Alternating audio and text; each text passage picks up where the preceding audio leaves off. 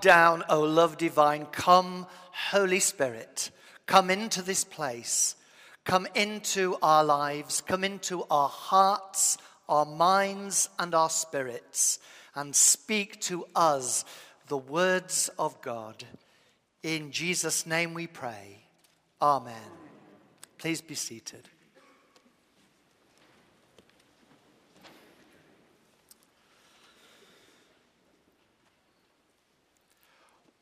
Well, we know already that it's one person's birthday today, don't we? I'm not going to go around and ask if anybody else has got a birthday today, but in a sense, today is a birthday for all of us. So I guess you didn't think that you were coming to a birthday party this morning, not even to Claudia's. But today is, in a sense, a birthday party. You might say, well, it doesn't look like a birthday party. Where are the cards? Where's the cake?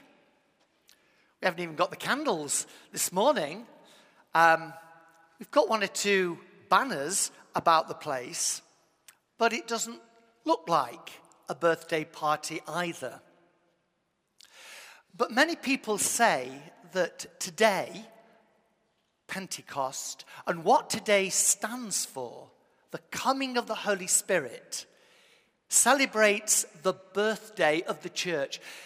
That it was on this day when the Holy Spirit fell upon the disciples and followers of Jesus at Pentecost in Jerusalem.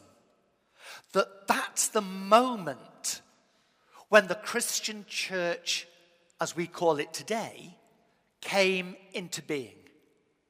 Clearly something very seminal, something very profound, something extremely important happened on that particular day, as we heard in that reading from Acts chapter 2. The followers of Jesus were together in one place, Luke tells us. And then there came, like a mighty rushing wind, into that building where they were, and tongues of flame rested upon each of them. But the significant thing is not what was the external happenings that took place in that room that day, but what happened to those followers of Jesus themselves. Because men and women who previously had been frightened, bewildered, confused, huddling together for mutual support and encouragement following the traumatic events of Jesus' crucifixion and death, were suddenly totally transformed. They were energized. They were made different people. They were those who now, instead of wanting to remain behind locked doors, were wanting to go out into the streets and the squares and the marketplaces of Jerusalem to say what had happened to Jesus, to tell people the good news of Jesus. That's the crucial thing that happened on that day of Pentecost, and that's why we say that in that moment, in that experience, in that place, the church was brought to birth. So for us as church now, who are now quite a bit long in the tooth, aren't we? Some 2,000 years on. Don't know whether that makes us young, middle-aged, or old age. Who knows? But as church that are no longer tiny babies, what does that mean for us? What does Pentecost say to us? What does that seminal experience 2,000 years ago have to speak to our experience today? Well, to try and answer that, I think we need to understand what Pentecost meant then at the time of the coming of the Spirit. And for the Jews of the time, it meant two very important things. Firstly, it was a kind of a harvest festival. The Jews had several harvest festivals throughout the year, and this one was the first of the season, and it celebrated the gathering of the first wheat harvest. So farmers would bring their first sheaves of wheat from the crop, offer them up to God, partly as a sign of gratitude, but partly as a way of wanting to ask God to make sure that the rest of the crop came in just as well. So it was a kind of a harvest festival. But secondly, Pentecost, meaning 50 days after the Feast of Passover, was more than just a harvest festival. It was a recollection of how 50 days after the event of Passover, the children of Israel, wandering in the wilderness, came to Mount Sinai, where Moses received the law from God. It was about giving them a way of life by which they, the chosen people of God, were to fulfill God's purposes. For Luke and other early Christians then, the coming of the Holy Spirit on the day of Pentecost is like the first sheaf of wheat offered to God. It's the first fruits of a much greater harvest that's yet to be gathered in. But just as Moses went up Sinai to receive the law from God, so too Jesus had gone up into heaven, only to return in the Holy Spirit, bringing not the written law carved on tablets of stone, but bringing the dynamic energy of the law written on human hearts. Here in Jerusalem, these first followers of Jesus were, through the Holy Spirit, coming to take up a totally new way of life and being, by which they too would fulfill God's purposes. So, friends, as the disciples of Jesus today, as his church 2,000 years on, what are we to learn from that to help us to fulfill God's purposes for us as church here and now in 2016 in central London? Well, there are three activities of the Holy Spirit that come out in Luke's account of Pentecost. Three activities which I believe we need to learn from in our present age and situation. Luke shows us that the Holy Spirit came to do these three things. Firstly, to unite God's people. Secondly, to make us Christ's witnesses to the world. And thirdly, to fill and renew the body of believers. Let's start with the first of those, to unite God's people. The opening verse of Acts 2 says, when the day of Pentecost had come, they were all together in one place.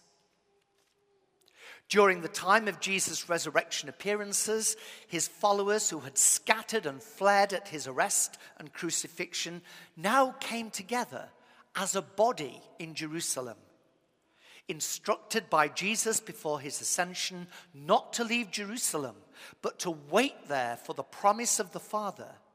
They had remained obedient to Jesus' word and devoted themselves to prayer. The newfound unity of fellowship and prayer was now, through the Spirit, to take on a very different dimension.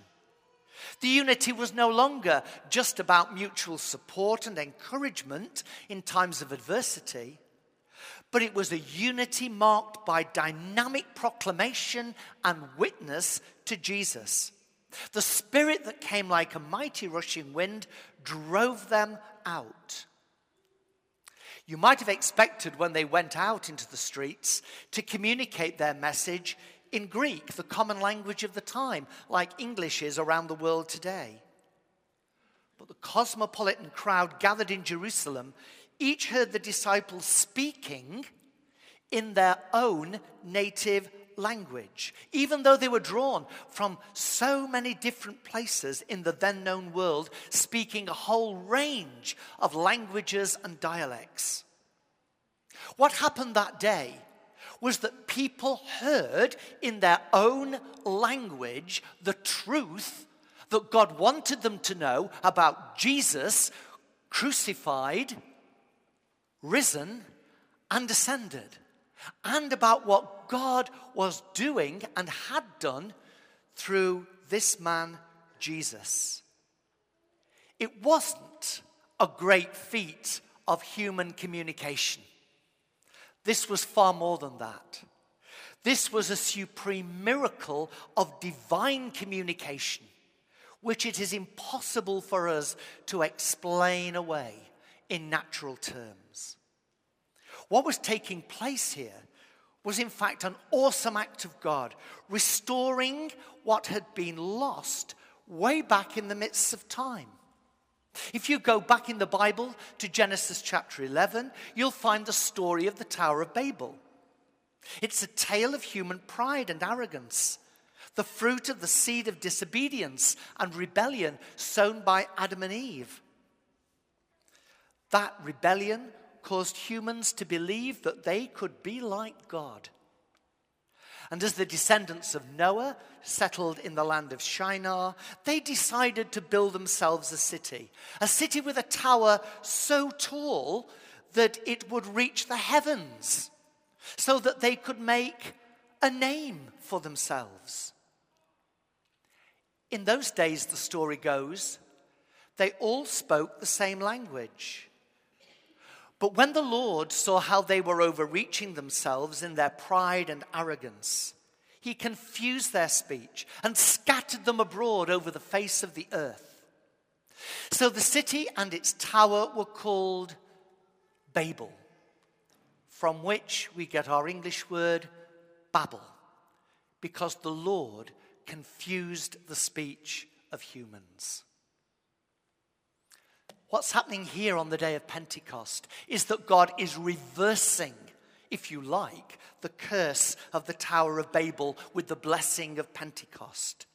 Through a shared understanding of speech in different languages, people are hearing exactly the same message of what God had done through Jesus Christ. By the purposes of God, the consequences of humanity's fall are being undone, so that people can now have the opportunity to live together in unity with each other and with God, just as God intended it to be from the very beginning, before human disobedience and rebellion spoiled it. Now, if we too, as followers of Jesus today, are to fulfill God's purposes, then the task for us as church is that we must model this unity of living to the world. I think that's why Paul, some 20 to 30 years after the events of Pentecost, kept writing to the churches like Corinth and Ephesus and banging on to them about the need for unity in the Spirit. He wasn't doing that just so that he could create a nice, harmonious, happy, kind of clappy church. What he wanted to do was to say to those churches, this is fundamental to who you are as followers of Jesus. It's so important that you together display a unity of the Spirit, that you show to the world how followers of Jesus are meant to live. Maintain the unity of the Spirit, Paul kept telling them. Because only through maintaining the unity of the Spirit could the church show to the world how God intends us all to live. We live in a world that's so terribly broken and divided. We live in a world where there are so many dividing lines across lines of race, of religion, of background, of social class, of status, of power, of wealth. In one way or another, we fragment ourselves, we divide ourselves from each other, and we begin to see one another as enemies. Why? Because there is some difference. Pentecost reverses that process. Pentecost says, God does not mean us to live that way. God means us to live together as one people, regardless of our differences. And as the church, we are called to demonstrate and model to the world what that unity is like, not to reflect the kind of division that we see in the world at large. So the first task that we have to fulfill God's purposes is that the Spirit calls us to unite God's people. And we need to begin, of course, with the household of God. Secondly, if that's not a big enough task to be getting on with, Luke gives us another one. He says that the Spirit comes to make us Christ's witnesses to the world. After the story in Genesis 11 about the Tower of Babel, the next chapter, 12, opens with a promise. God's promise to Abraham. A promise that he will make of Abraham a great nation. And the promise ends in verse 3 with these words. In you, all the families of the earth will be blessed. We had a great day at the Healing Conference yesterday with Russ Parker about rediscovering the power of blessing. And this is one of the things that Russ was drawing on yesterday. In you, all the families of the earth will be blessed. God wants to bless our lives. He wants to bless our families. He wants to bless our cities. He wants to bless our nation. He wants to bless the earth. On the day of Pentecost, that promise started to achieve its fulfillment as the disciples declare to representatives of those countries of the world gathered in Jerusalem what were God's purposes of salvation for all humankind. As the church came to birth at Pentecost, the disciples took on the task of being Christ's witnesses as Jesus had told them they would be. They took on the role of proclaiming the kingdom of God. To be, through the Holy Spirit, Jesus' witnesses in Jerusalem, in all Judea and Samaria, and away to the ends of the earth. It's through being Christ's witnesses to God and the life of God's kingdom that the unity of the Spirit is realized among those who call on the name of the Lord. A generation later, Paul would again tell Christians in the fractious church at Corinth that God in Christ was reconciling the world to himself and entrusting the message of reconciliation to us. So we have this task of modeling unity, the unity of the Spirit to the world, showing the world how God wants his people to live together in love, in harmony, not allowing our differences to keep us apart one from the other.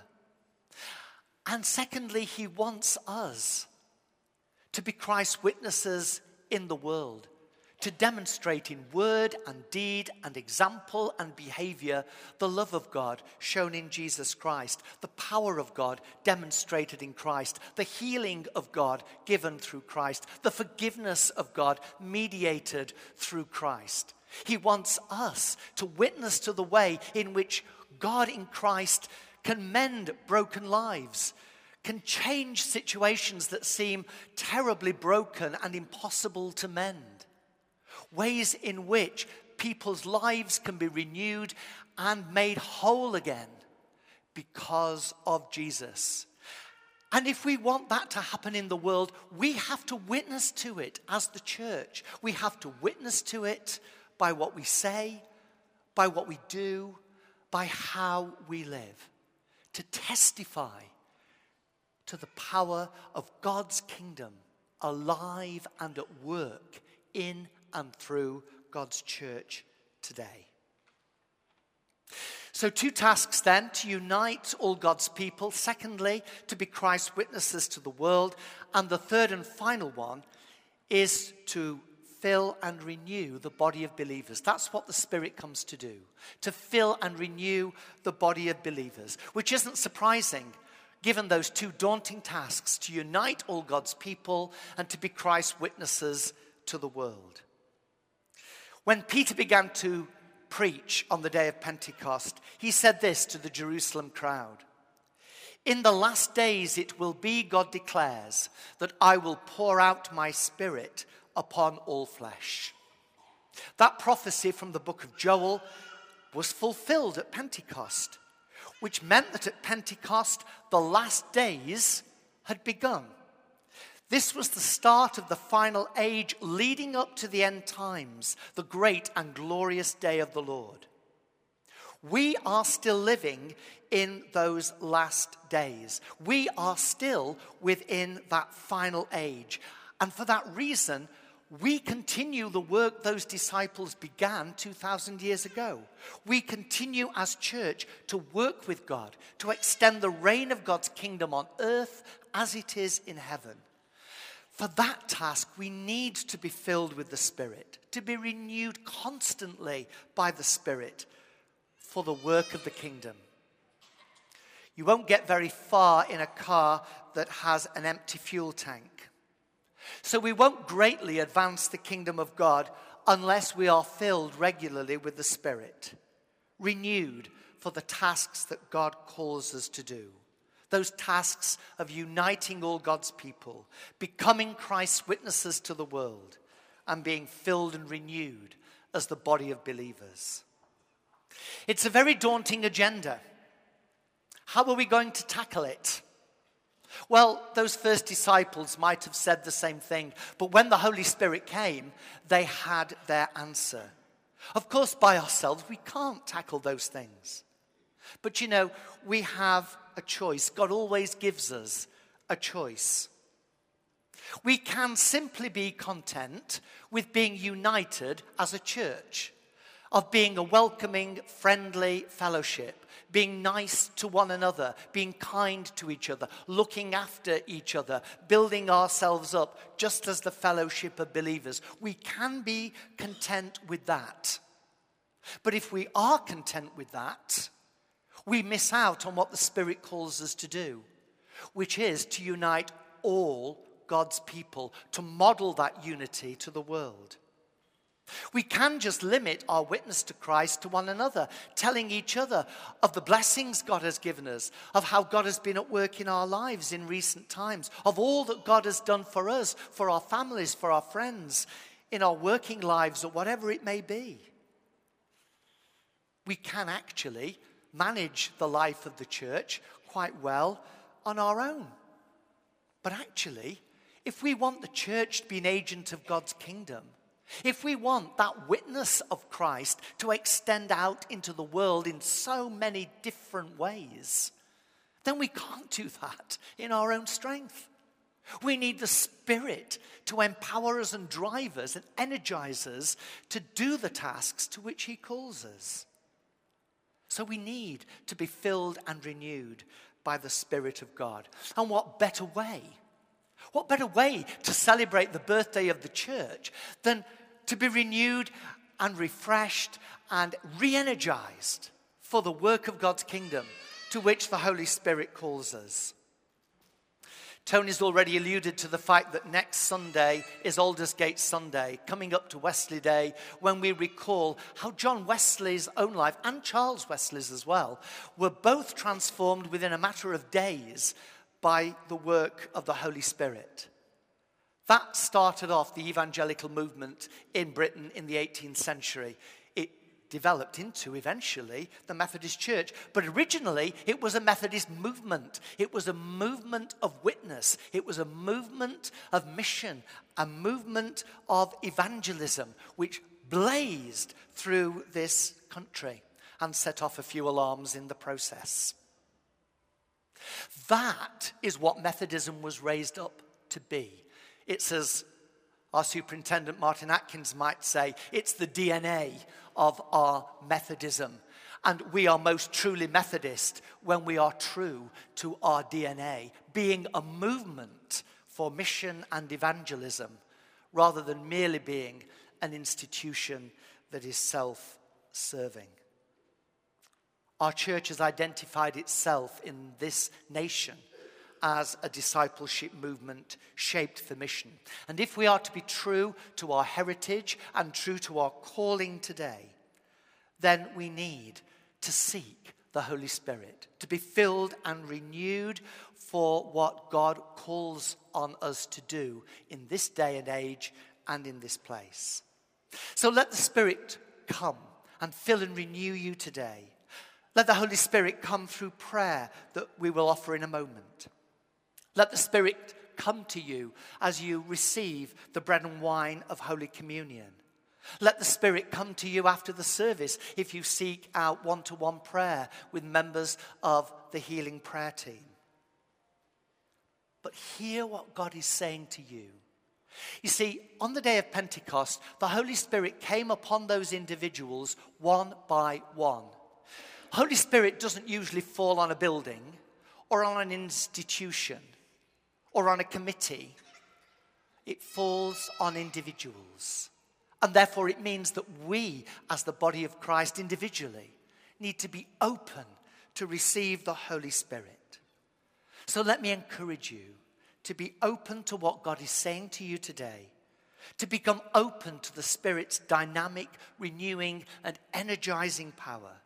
For only so, as God's people today, as Christ's witnesses in the world, can we fulfill God's purposes for us, for the church and for the world. So, let the birthday party begin. Let's pray.